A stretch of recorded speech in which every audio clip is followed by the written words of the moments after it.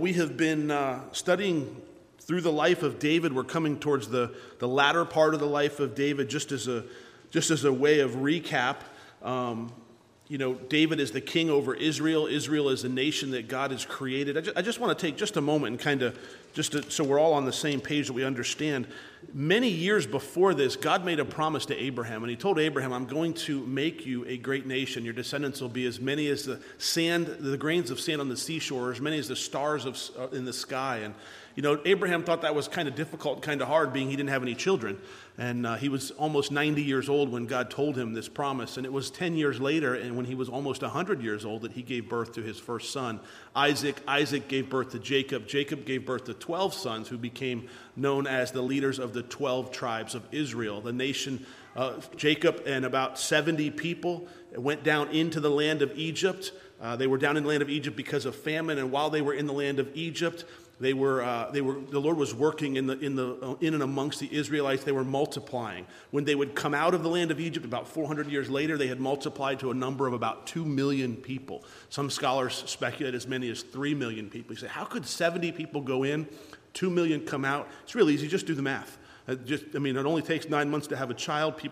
There's a multiplication process. It makes sense when you actually sit down and do the math. God raised up Moses to deliver them out of the land of Egypt. They came across the desert. They spent their time in the wilderness. The first generation didn't get to go into the promised land because they doubted God and they wouldn't believe in the promises of God. The second generation, their children, then went into the promised land. They defeated the Canaanites in the promised land, and the 12 tribes of Israel settled in different areas of the promised land. And when we hear there's 12 tribes, that's what we see taking place. For a number of years, God raised up judges to judge in different venues or different areas or different locations. These judges would judge the nation Israel. When I say judge, they would help them settle their disputes. They would help rule over them. They would try to show them the ways of the Lord. But it came to a point where the nation Israel said, you know what? We don't really like the way that our governmental system is in place. You see, the nation Israel was designed to represent God to the people. They were God's chosen people. They were supposed to represent, we have the living God. God in heaven is our God, while the rest of the world was worshiping multiple false gods and idols and things like that. And they came to a point where they said, you know what? Everybody else has a king. We want a king. And it really upset the prophet Samuel. And Samuel had went to the Lord and said, Lord, they don't want you to rule over them. They want a king. And the Lord says, no, they're not rejecting you, Samuel. They're rejecting me. And God said, you know what? If they want a king, give them a king. And he gave them King Saul. And the people wanted King Saul to be their king. And he looked like he'd be a great king. He was head and shoulders above everybody else. He was a good-looking guy. He was going to take them into battle. And he had quite a bit of success. And then not long after taking the throne, King Saul, some of his problems began to surface. One of his problems is he wouldn't wait on the Lord. He was told to go down and wait for Samuel to sacrifice. He didn't wait for Samuel. He did it on his own. And God told him that the kingdom was going to be torn away from him. Shortly after that, David was anointed king over Israel. He spent a number of years running from King Saul, as King Saul was jealous of David because David was having such huge success in battle. The nation Israel was doing battle with the Philistines, and David was having success, killed Goliath. That's the story of David and Goliath. And eventually Saul and his son Jonathan were killed, and David takes the throne. And at this point in 2 Samuel chapter 20, David has been the king of Israel for about 30 to 35 years. So it's been a long time. He's been in place a long time. You've had a whole generation grow up not understanding what it was like before David was king. David was considered a great king. During his time, he was very successful to bring peace to the nation. He conquered the Philistines. He defeated the Philistines. And he also was successful in uniting the tribes of Israel. The 12 tribes of Israel were being united underneath of him. But David's getting older, and many of the people, you know what happens after something kind of become routine for a while? What do people want? We want change, right? Let's try something new. Let's try something different. And, David had his third son, Absalom, kind of came on the scene. And Absalom, he was probably next in line for the throne, but he wasn't willing to wait for his father to pass away. He wanted to stir the pot. He wanted to take over by force his father's kingdom and take over David's kingdom. So he made that attempt. Absalom tried to take over that. And what we saw break out is a rebellion, and we saw also a civil war in the nation of Israel kind of happen and break out. And ultimately, David prevailed over Absalom. Absalom was killed. And at the request of the people now, David is returning back to Jerusalem. Remember, he had fled when Absalom had come into Jerusalem. Absalom had generated a lot of support, a lot of men with him, and now David was forced to flee his home and flee Jerusalem. And they had a battle out in the wilderness, and David prevailed. David's men prevailed. Absalom was dead, and David said, "I'm not coming back to Jerusalem until the people want me back." And we saw in the end of chapter 19 that the people wanted David back. And for the sake of context, we're going to start in 2 Samuel chapter 19, verse 40. Now the king went on to Gilgal and Chimham, and he went on with him, and all the people of Judah escorted the king, and also half the people of Israel. Just then all the men of Israel came to the king, and they said to the king, "Why have our brethren, the men of Judah, stolen you away and brought the king, his household, and all David's men with him across the Jordan?" So all the men of Judah answered the men of Israel, "Because the king is a close relative of ours. Why are you angry over this matter? Have we ever eaten at the king's expense, or has he given us any gifts?"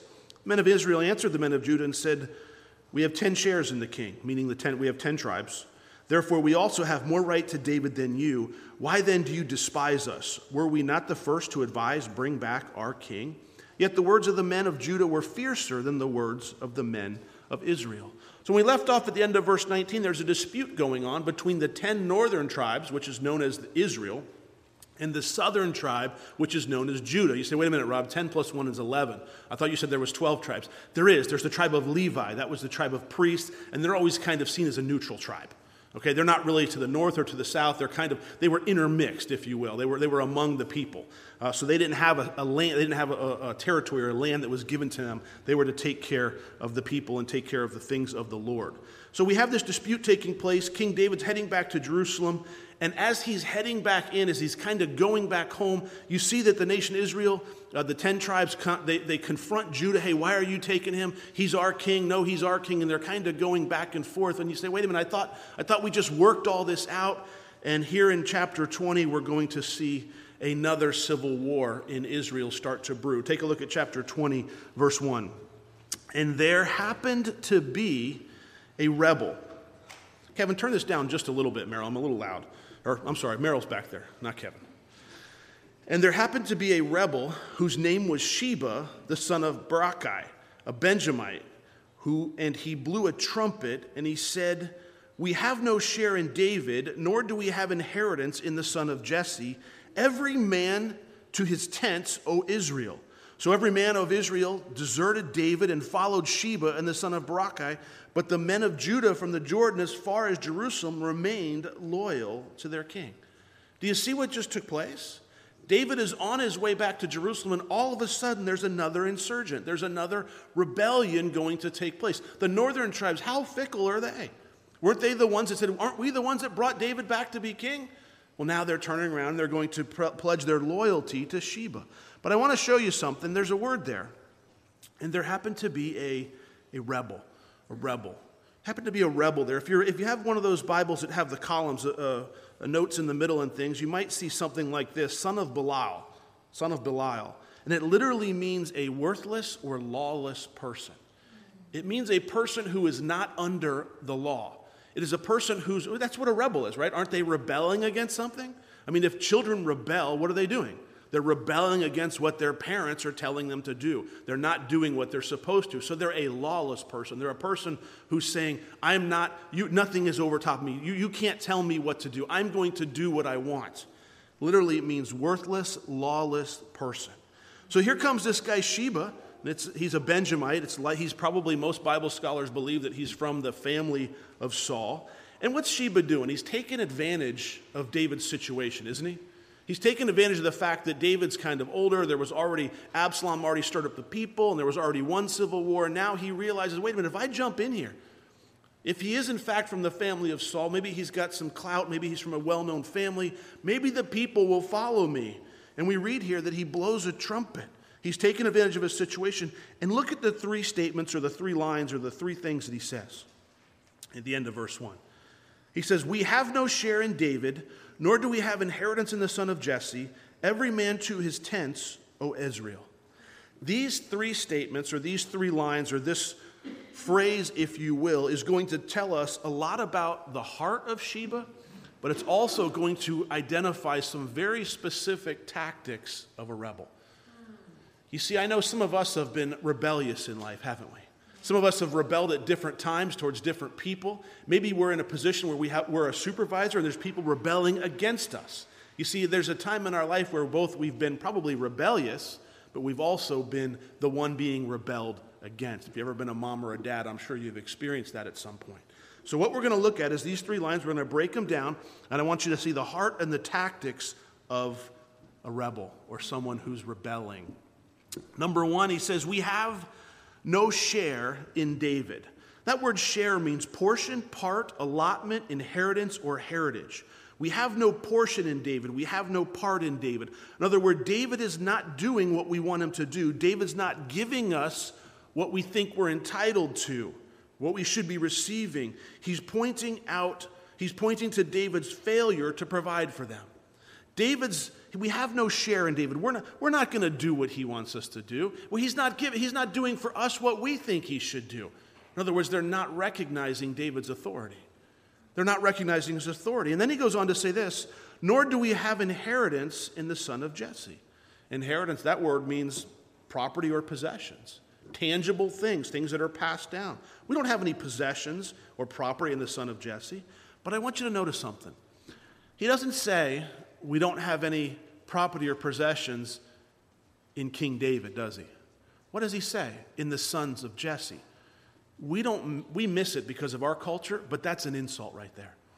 Who was Jesse? He was nobody. He was a farmer. He was a lowly farmer. He's pointing to his family. King David, he's a farm boy. You need somebody to be king that's going to be more educated. You need somebody that's going to be able to handle the throne. He's just a son of Jesse. He doesn't even come from good stock.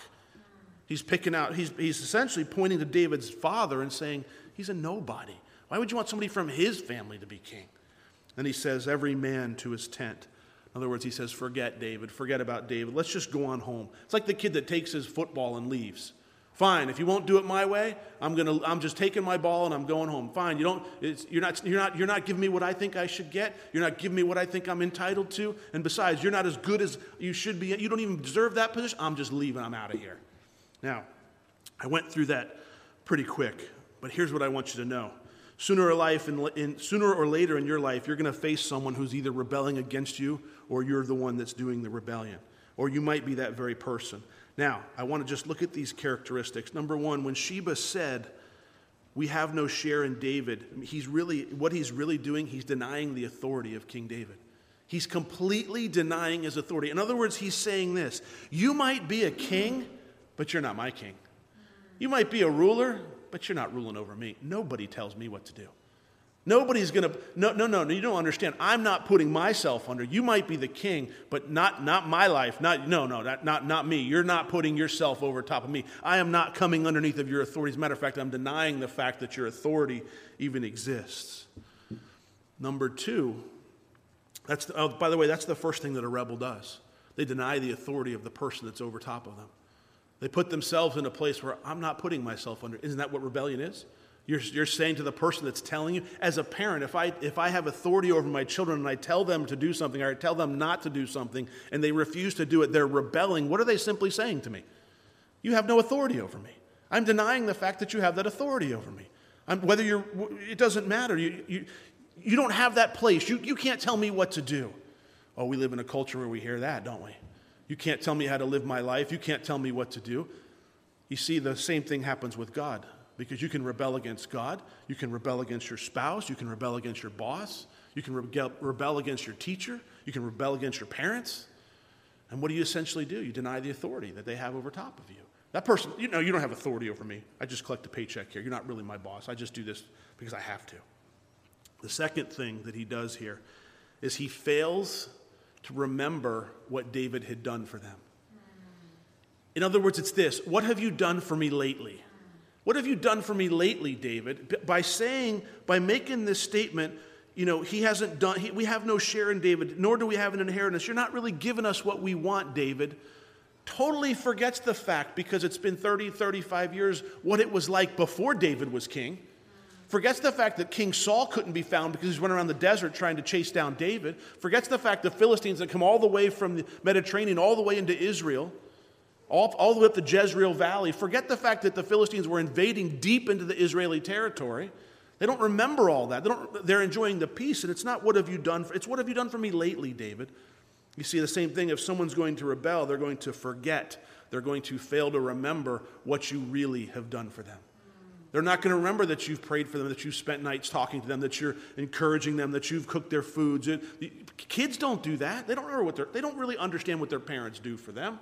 They won't understand that until their parents, what it really took. David was the greatest king that Israel ever had, yet there's still rebels coming up against him. Yet there's still insurgents. There's still these people that are coming up that think that they can do it better. God anointed David as king, and yet somebody is coming along saying, I can do it better. I should be king. I'm the one. The third thing that the rebel's going to do, notice he puts David down verbally. He starts talking about him behind his back, starts talking to people about him. He's just a son of Jesse. He's not from a very good stock. He's not even from a very good family. He's worthless. They're making fun of his family and the fact that they were farmers. They're nobodies. And the fourth thing, every man to his tent, O Israel. In other words, he says this, I'm going my own way. I'm out of here. I'm doing it my own. Isn't that what kids do? I'm out of here. I'm out of this house. I'm no longer here. I'm doing it my own way. I'm doing it. That's it. I don't care what you say, David. You're not my king. I'm not doing it your way. And people are going to follow me whether they do or not. I'm doing it my way. It's my life. I'm living it my way. You know what? The way we just described rebellion, it looks the same way in our lives. It looks exactly the same way. There's nothing changed. It doesn't matter if you're rebelling against God, if you're rebelling against the President of the United States, against your spouse, against your parents, your boss, your teacher, your church. It looks the same way. The first thing you'll do is begin to deny and reject that person's authority over you. You'll begin to reject their authority. They're no good. I could do it better. They don't have authority. I'm not recognizing them. My husband's not an authority in my life. I'm not doing that. This church is not an authority. I don't care what the Bible says. I'm doing it my way. Doesn't matter if the Bible says it's wrong. I don't care. I don't like that. Just tear that page out. We're not following that page. It's rebellion. The second thing that will take place is you'll begin to put down verbally, first mentally, then verbally, the person that you're rebelling against. You'll start in your mind, start thinking negative things about them. You'll start thinking things. You'll start to put them down. You'll fail to remember what they've done for you. You'll fail to remember that boss gave you a job when you needed one. You'll fail to remember that you got a pay raise to go to that job. And now because something's not going right, you begin to rebel and you forget all about what's happened before and what it was like before. Lord, help me get that job. Please help me get that job. I hate this stupid job. I hate my boss. I can't stand my boss. Lord, strike him dead. No. You see, the next thing that happens is you'll eventually leave and you'll go off on your own. You'll go off on your own because you think you can do it better, or they haven't done or given you what you think you wanted or what you think you're entitled to. I don't need this place. I don't need this stinking job. I can go find another one. I don't need this church. I don't need this mom and dad. I can make it on my own. I don't need this whatever. I don't need this marriage. I can go find a better marriage somewhere else. I don't need this thing. I can just haul off and do it better on my own. Do you see the picture of rebellion, what it really looks like? You deny the authority. You begin talking about it. You forget what they've really done for you. And before you know it, you're out of there, out on your own. And you're alone. Isn't that where Satan wants you to be? Now, I have to pause just for a moment because I want you to take note. There's a difference between someone who's rebelling and someone who's standing on a biblical truth that's being violated or standing on something that you believe to be true. And I want to just show you this. When the prophet Daniel failed to follow the Babylonian customs, it wasn't out of rebellion, but it was out of honor for God. Okay? Think of it this way. When Daniel was taken into Babylonian captivity, he refused to follow the customs. He refused to bow down. He refused to do all those things. It wasn't with the rebellious heart. He wasn't being a rebel. He was instead honoring God because he understood the law of God. He understood what God had commanded him to do. And he said, I will honor God rather than rebel. I will honor God. God is a greater authority than Nebuchadnezzar. So I'm going to honor him. So he wasn't rebelling against the king. He was in turn honoring God. He didn't deny the king's authority. He recognized the king's authority and held a high position in the kingdom. He didn't put the king down verbally. He didn't fail to understand what the king had given him and the life that he lived. He didn't walk out on the king, but instead, when approached by the king, he explained himself to the king. You see, he was standing on a biblical principle, on a truth that was laid out in God's word, and that's a difference than rebellion, and I want you to understand that. When you stand on truth, that's not necessarily rebellion. Rebellion, it starts with you beginning to deny the authority of the very thing that you're rebelling against. He says in verse 2, or we see the response in verse 2. So every man of Israel deserted David and followed Sheba and the son of Barakai, but the men of Judah from the Jordan as far as Jerusalem remained loyal to their king. Sheba developed a following. He developed a following. People were following. All of the northern 10 tribes followed. But then we read Judah, they stayed. Here we go again, right? Another civil war. Didn't we just handle this? Look at verse 3. Now David came to his house at Jerusalem, and the king took the 10 women, his concubines, whom he had left to keep the house, and he put them in seclusion and supported them, but he did not go into them. So they were shut up to the day of their death, living in widowhood. Who's that? Remember who the 10 concubines were? When David was forced to leave Jerusalem, he left 10 concubines in charge of his house. Remember what Absalom did? When Absalom came into Jerusalem and he was taking over the throne, he set up a tent on the roof of David's house, and he went into all 10 concubines, and he did that as a way of just belittling David. It was the worst possible thing that you could do. Now David comes back to Jerusalem, and here's these 10 women. That now what's he going to do with them? Adam Clark said this, he couldn't divorce them. He couldn't punish them because they hadn't done anything wrong, right? They hadn't committed any sin. They were physically raped by Absalom. He couldn't be with them anymore. They'd been defiled by his son. He couldn't marry them. What's he going to do with them? So he puts them away in a place, supports them financially, and they live as widows for the rest of their life. They live as widows. You say, Rob, that's kind of a sad story. That's kind of ridiculous. Why would they put something like that in the Bible? Listen, I think it serves as a reminder to us the consequences of our sins. Because who's suffering those consequences? Those 10 ladies that were concubines.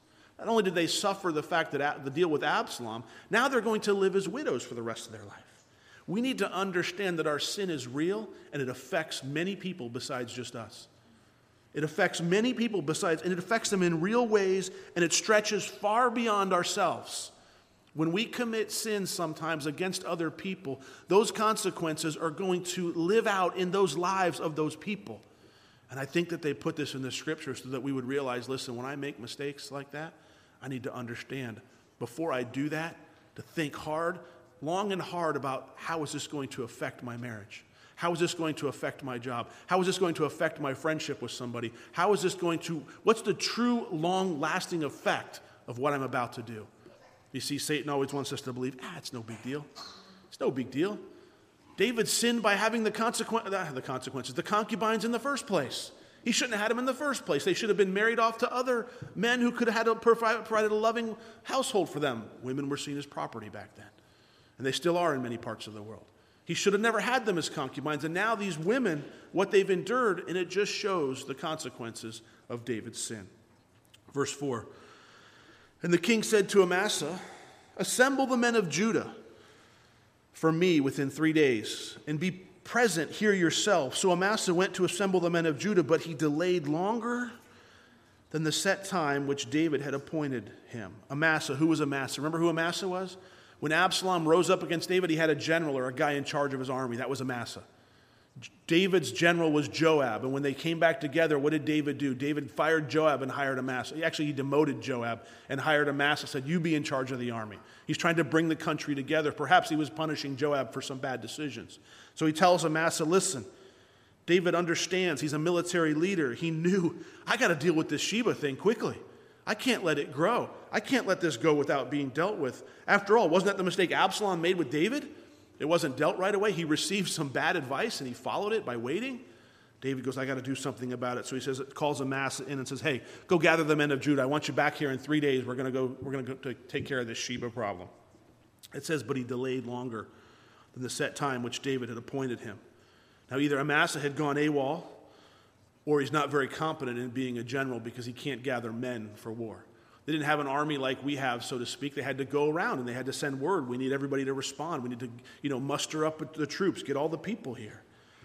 In verse 6, after Amasa doesn't show up, David says to Abishai, "Now Sheba, the son of Berkai, will do us more harm than Absalom. Take your Lord's servants and pursue them, lest he find for himself fortified cities and escape us." So Joab's men with the Cherethites and the Pelethites and all the mighty men went out after him, and they went out of Jerusalem to pursue Sheba. So here they go. Amasa fails to show up. David dispatches Abishai in turn, who in turn would send Joab and his men. Where's Amasa? We don't know where Amasa is at this point. But David realizes, listen, time is of the essence. We've got to get going. We've got an insurgent here. We've got somebody who's rising up, who's dividing, who's trying to take over the nation. Verse 8, when they were at the large stone, which is in Gibeon, Amasa came before them. Oh, he made it. Now Joab was dressed in battle armor. On it was a belt with the sword fastened in its sheath at his hips. And as he was going forward, it fell out. Then Joab said to Amasa, "Are you in health, my brother?" And Joab took Amasa by the beard with his right hand to kiss him. But Amasa did not notice the sword that was in Joab's hand, and he struck him with it in the stomach, and his entrails poured out on the ground. He did not strike him again, thus he died. Gotta love the Bible, right? Amasa came before them. Wasn't able to muster the troops together, and he didn't want to be left out, didn't want to miss what was going on, so he shows up. Now, we know a little bit about Joab, don't we? Joab was a ruthless warrior. Joab was very loyal to David, but he wasn't afraid to put a sword in somebody. We kind of know that. Joab was the one that killed Absalom. Joab was the one that killed, who else did he kill? I can't remember his name. Uriah. Well, he did. He killed Uriah for David as well. There was one other one I can't remember. Joab was the kind of guy that was loyal, and he did things because he thought they were right, but his method was kind of wrong. I mean, he wasn't afraid to stand up for David, but at the same time, you kind of scratch your head and go, I don't know that was a good choice, Joab. And here, he comes in deceit. He approaches Amasa with deception. It appears as though he's coming as a friend.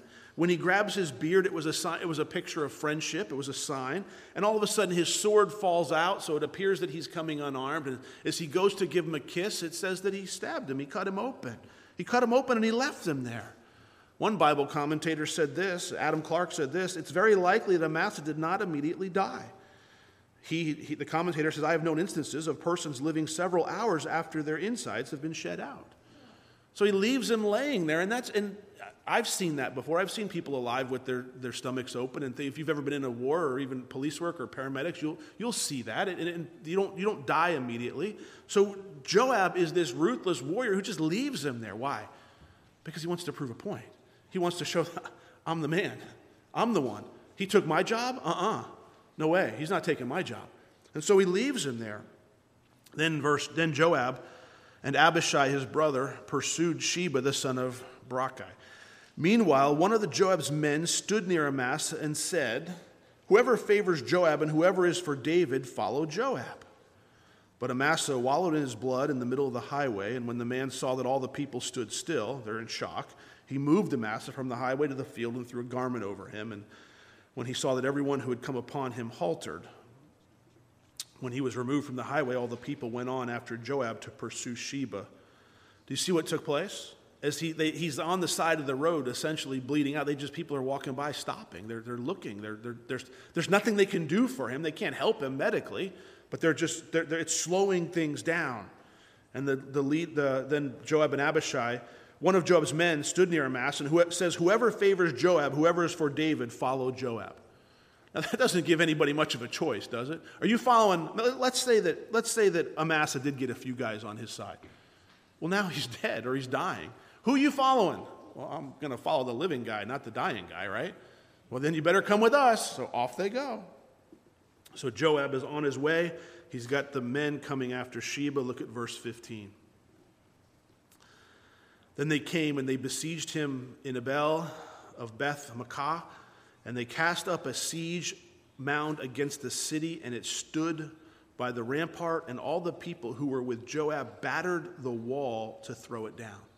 They got word of where Sheba was hiding in Abel. They found out where he was hiding. They attacked the city, and they're attempting to tear the wall down. This is called siege warfare. It's a terrible thing for the people of the city. In other words, they're coming after them because they know Sheba's inside of the city. We're coming through the wall. They've obviously closed the wall. You've closed the city gate. Well, then we're coming through. We're coming through. Then look at verse 16. Then a wise woman cries out from the top of the city, "Hear, hear, please say to Joab, come nearby that I may speak with you." When he had come near to her, the woman said, "Are you Joab?" And he answered, "I am." And she said to him, "Hear the words of your maidservant." And he answered, "Go ahead, I'm listening." So she spoke, and she said, "They used to talk in former times, saying, 'They shall surely seek guidance at Abel,' and so they would end disputes. I am among the peaceable and the faithful in Israel. You seek to destroy a city and a mother in Israel. Why would you swallow up the inheritance of the Lord?" And Joab answered, and he said, "Far be it from me that I should swallow up or destroy. That's not so. But a man from the mountains of Ephraim, Sheba, has raised his hand against the king, against David. Deliver him only, and I will depart from the city." So the woman said to Joab, "Watch, his head will be thrown to you over the wall." A wise woman. Sometimes as men, we need to listen to the wise women. We might learn something. We might do something good. But she comes up and she says, "Hey, Joab, can I talk to you?" And what does Joab say? "Sure, go ahead, I'm listening." And she goes, "This is a city where we're known for ending disputes. This is a peaceful place. We don't want to be involved in this. You're trying to tear down the walls of our city. We really don't want to be involved in this." Joab says, "Look, I don't really want to bother your city. If you'll send Sheba out, problem will be solved and we'll go on our way." And what does she say? "Wait, give me some time. Watch, his head will be thrown over the wall to you." Verse 22. Then the woman in her wisdom, she went to all the people. What was she doing? Trying to find out where Sheba was, right? And what is she telling them? Listen, either he goes or that wall's coming down and we're all in trouble. Because when those guys come through, maybe they'd heard about Joab and how ruthless he was. Listen, they're going to break down every one of our doors, and they're going to come through every house, house by house, cave by cave, wherever you're living, they're coming in, they're going to find this guy. Why don't we just, turn him over? And the woman said in her wisdom to all the people, and they cut off the head of Sheba and threw it out to Joab. Then Joab blew the trumpet, and they withdrew from the city, every man to his tent. So Joab returned to the king at Jerusalem. The people of the city had to make a decision. Did they want to have war with Joab, or did they want to turn over Sheba? Is there a spiritual analogy that can be made here? One commentator said this. He said, "We can make a spiritual analogy out of Sheba, his rebellion and his refuge in the city of Abel." Listen to this. Every man's heart is a walled city. Every sin is a traitor that hides within those walls. Joab called for Sheba's head, like God calls for our sin. He isn't interested in fighting with us, only our sin. If we love the head of our sin above the life of our soul, we shall justly perish in the vengeance. Now, I know that didn't make a lot of sense, but let me put it to you in easy to understand English. Your heart's like a walled city. Okay? In other words, your heart is like a walled city. Sometimes you can hide sin in your heart. You can hide it and protect it in your heart. And God comes and says, "I want that sin out of your heart. I want you to get rid of that sin. I want you to lay it aside. I don't want you to do that anymore." And God isn't interested in fighting with you. He doesn't want to do battle with you. He just wants you to remove the sin. And then he goes on to say, if you refuse to turn over the sin, you might just be destroyed, like the city who refuses to turn over the traitor. That's the picture that he's painting there. That's the picture that he's showing us, that, listen, God's saying, listen, in our hearts, sometimes we build this wall and we protect certain things. There's certain things. God, I want you in my life to do certain things for me, but there's certain things in my life that I'm not willing to give up for you. Isn't that rebellion? Isn't that coming against the authority of God? And God comes to the heart and he says, listen, I want you to drop that. I want you to quit that. I want you to stop that. You turn over the head of that thing. You cast it out like the head of Sheba was thrown out. You get rid of that sin in your life. You throw it down there. No, Lord, I won't do that. And he goes, well, I just may destroy the whole city then. I may just have to destroy the whole city in order to do that. Do you see the picture that he's showing there? The remaining verses 23, I'm not going to read them, verses 23 through 26, just give us this picture of David's organization and who's doing what within the organization. I want you to look at two things tonight. There's two important points that we've discussed. We've discussed rebellion and we've discussed sin. Both of those are actively at work in our lives and our cultures. It's easier to rebel than it is to stay unified. Rebellion, division, it happens naturally. It's harder to keep together. It's harder to keep a church, a body of Christ together than it is to separate it. It's harder to keep a husband and a wife together than it is to separate it. It's harder to keep a family cohesive than it is to it's easy to separate. It happens naturally. It's just like here, what's going on? I want to change. I want this. I want that. You're not doing what I think you should be doing. You're not pleasing me. Those things are going to come. It's easy to separate that. But when the rebellion comes, will you recognize it as rebellion? Will you recognize it? If you're the one doing the rebelling, would you be willing to realize, you know what, that's me and God's showing me that I'm that rebellious person tonight? What if you're the person that's being rebelled against? Well, if it's in a workplace, I would suggest you have one conversation with the people, and I would suggest you do what David did. No, don't cut off their head. Although you might feel like you want to, but I would suggest you remove them from the problem. You cut them out. You get rid of them. As a matter of fact, if you're in a situation or a position of authority and people are rebelling against you, move them, transfer them, get rid of them. Don't keep them there because the problem will only grow larger and larger and larger. The only place that doesn't work is a marriage. It doesn't work that way in a marriage because when you said I do, you meant it, and you need to then work with that marriage. You need to keep working on that together. You don't remove that problem. You have to stay with that problem. You have to make that problem work. But any other place, you do exactly what David did. So there's two important points, rebellion and sin. About the sin in the heart. Here's what I know. One of the jobs or the purpose of the Holy Spirit is to convict people of sin. I don't know about your life, but I know I'm convicted of sin all the time. If I wasn't convicted of sin, I think there'd be a bigger problem. Doesn't the Lord convict you of sin? As you sit here and we talk about this, isn't there, I know this, even as I say the word sin, you know what the Lord's talking to you about. I don't have to tell you what the sin is. I don't have to go through, all right, this is the list of sins that we're talking about here tonight. I don't need to make a list because as I say, there's a sin in your heart that God wants you to get rid of. I know the Holy Spirit is doing his job and he is telling you right now what that is. The question is, are you going to rebel? Are you going to deny his authority in your life? No, Lord, not me. Not me. You see, those steps of rebellion, they take time to unfold. They don't happen in an instant. It takes time. First you deny the authority. Then you start to talk about it. Then you realize, then you forget what they did for you. You forget what the person in the authority has done. Don't forget what God has done for you. Don't forget what Christ has done for you. When you make the decision to rebel against the Lord, you're not remembering what he's done for you because if you were, you'd never be rebelling. And you begin to talk about it. And then blasphemy kicks in. And before you know it, what do you say? I'm out of here. I'm on my own. I don't need this. I don't need God. God didn't work for me. He didn't do what I wanted him to do. He didn't act the way I wanted him. I wanted something different. He didn't show me what I was supposed to see. I'm out of here. See you, Lord. See you, church. See a husband. See a wife. See a teacher. See a mom. See a dad. I can handle this on my own. I don't need you guys anymore. I can live this life. You see, as believers, what's the first thing I have to do? Recognize the authority of God, don't I? I need to be willing to say, Lord, you are the authority in my life. Your word is the authority. And I am willing to follow that no matter how difficult it is. No matter how painful it is, no matter how much it hurts, I'm willing to battle every day for that. I'm not going to forget what you've done for me, Lord. I'm not going to forget that. I'm not going to be like the kid who has no idea that what the parents have really done for them. Instead, I want to be the kid who realizes and appreciates what my God has done for me. I'm going to remember that you created me before the foundation of the earth, that you predestined me, that you called me, that you have a purpose for me, that you died on the cross so I could be forgiven for my sins. I'm going to remember all those things. They're going to be at the forefront of my thoughts, not, you're not doing what I want, so I'm going to go find somebody else. I'm going to go find somewhere else. I'm going to go find this. Let's just take a few minutes and pray.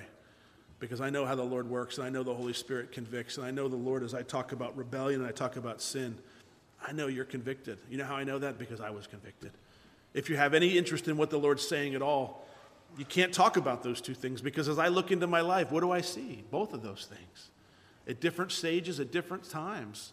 It's a constant battle to put myself back under the Lord. It's a constant battle to put myself back under a boss or back under those things or those people or those positions of authority over top of you. It's constant. If God says this, why would you say anything different? Let's pray. Let's just take a few minutes and go to the Lord quietly. Just quiet time between you and him. Just 2 or 3 minutes. Finish jotting down a note. Go to him and say, Lord, is there sin in my life that needs to be changed? Is there sin I need to throw over the wall? And Father, is there a rebellion in my life? Am I rebelling against you? And if so, would you be willing to admit that rebellion to the Lord and come back under his authority, placing him back in the authority over your life? And if you have somebody rebelling against you, you're a parent or a boss or whoever, ask the Lord what to do next. So, Father, we come before you just to take a few minutes before we close tonight. Lord, we've heard from you in your word, but Lord, we need to hear from you now in prayer. Would you minister to us now? Would you tell us? May we sit quietly and listen as we ask these questions. Am I in rebellion to you, Lord? And is there a sin in my life that I need to throw over the wall? And we sit and wait for answers to those questions. Then may we be obedient to you.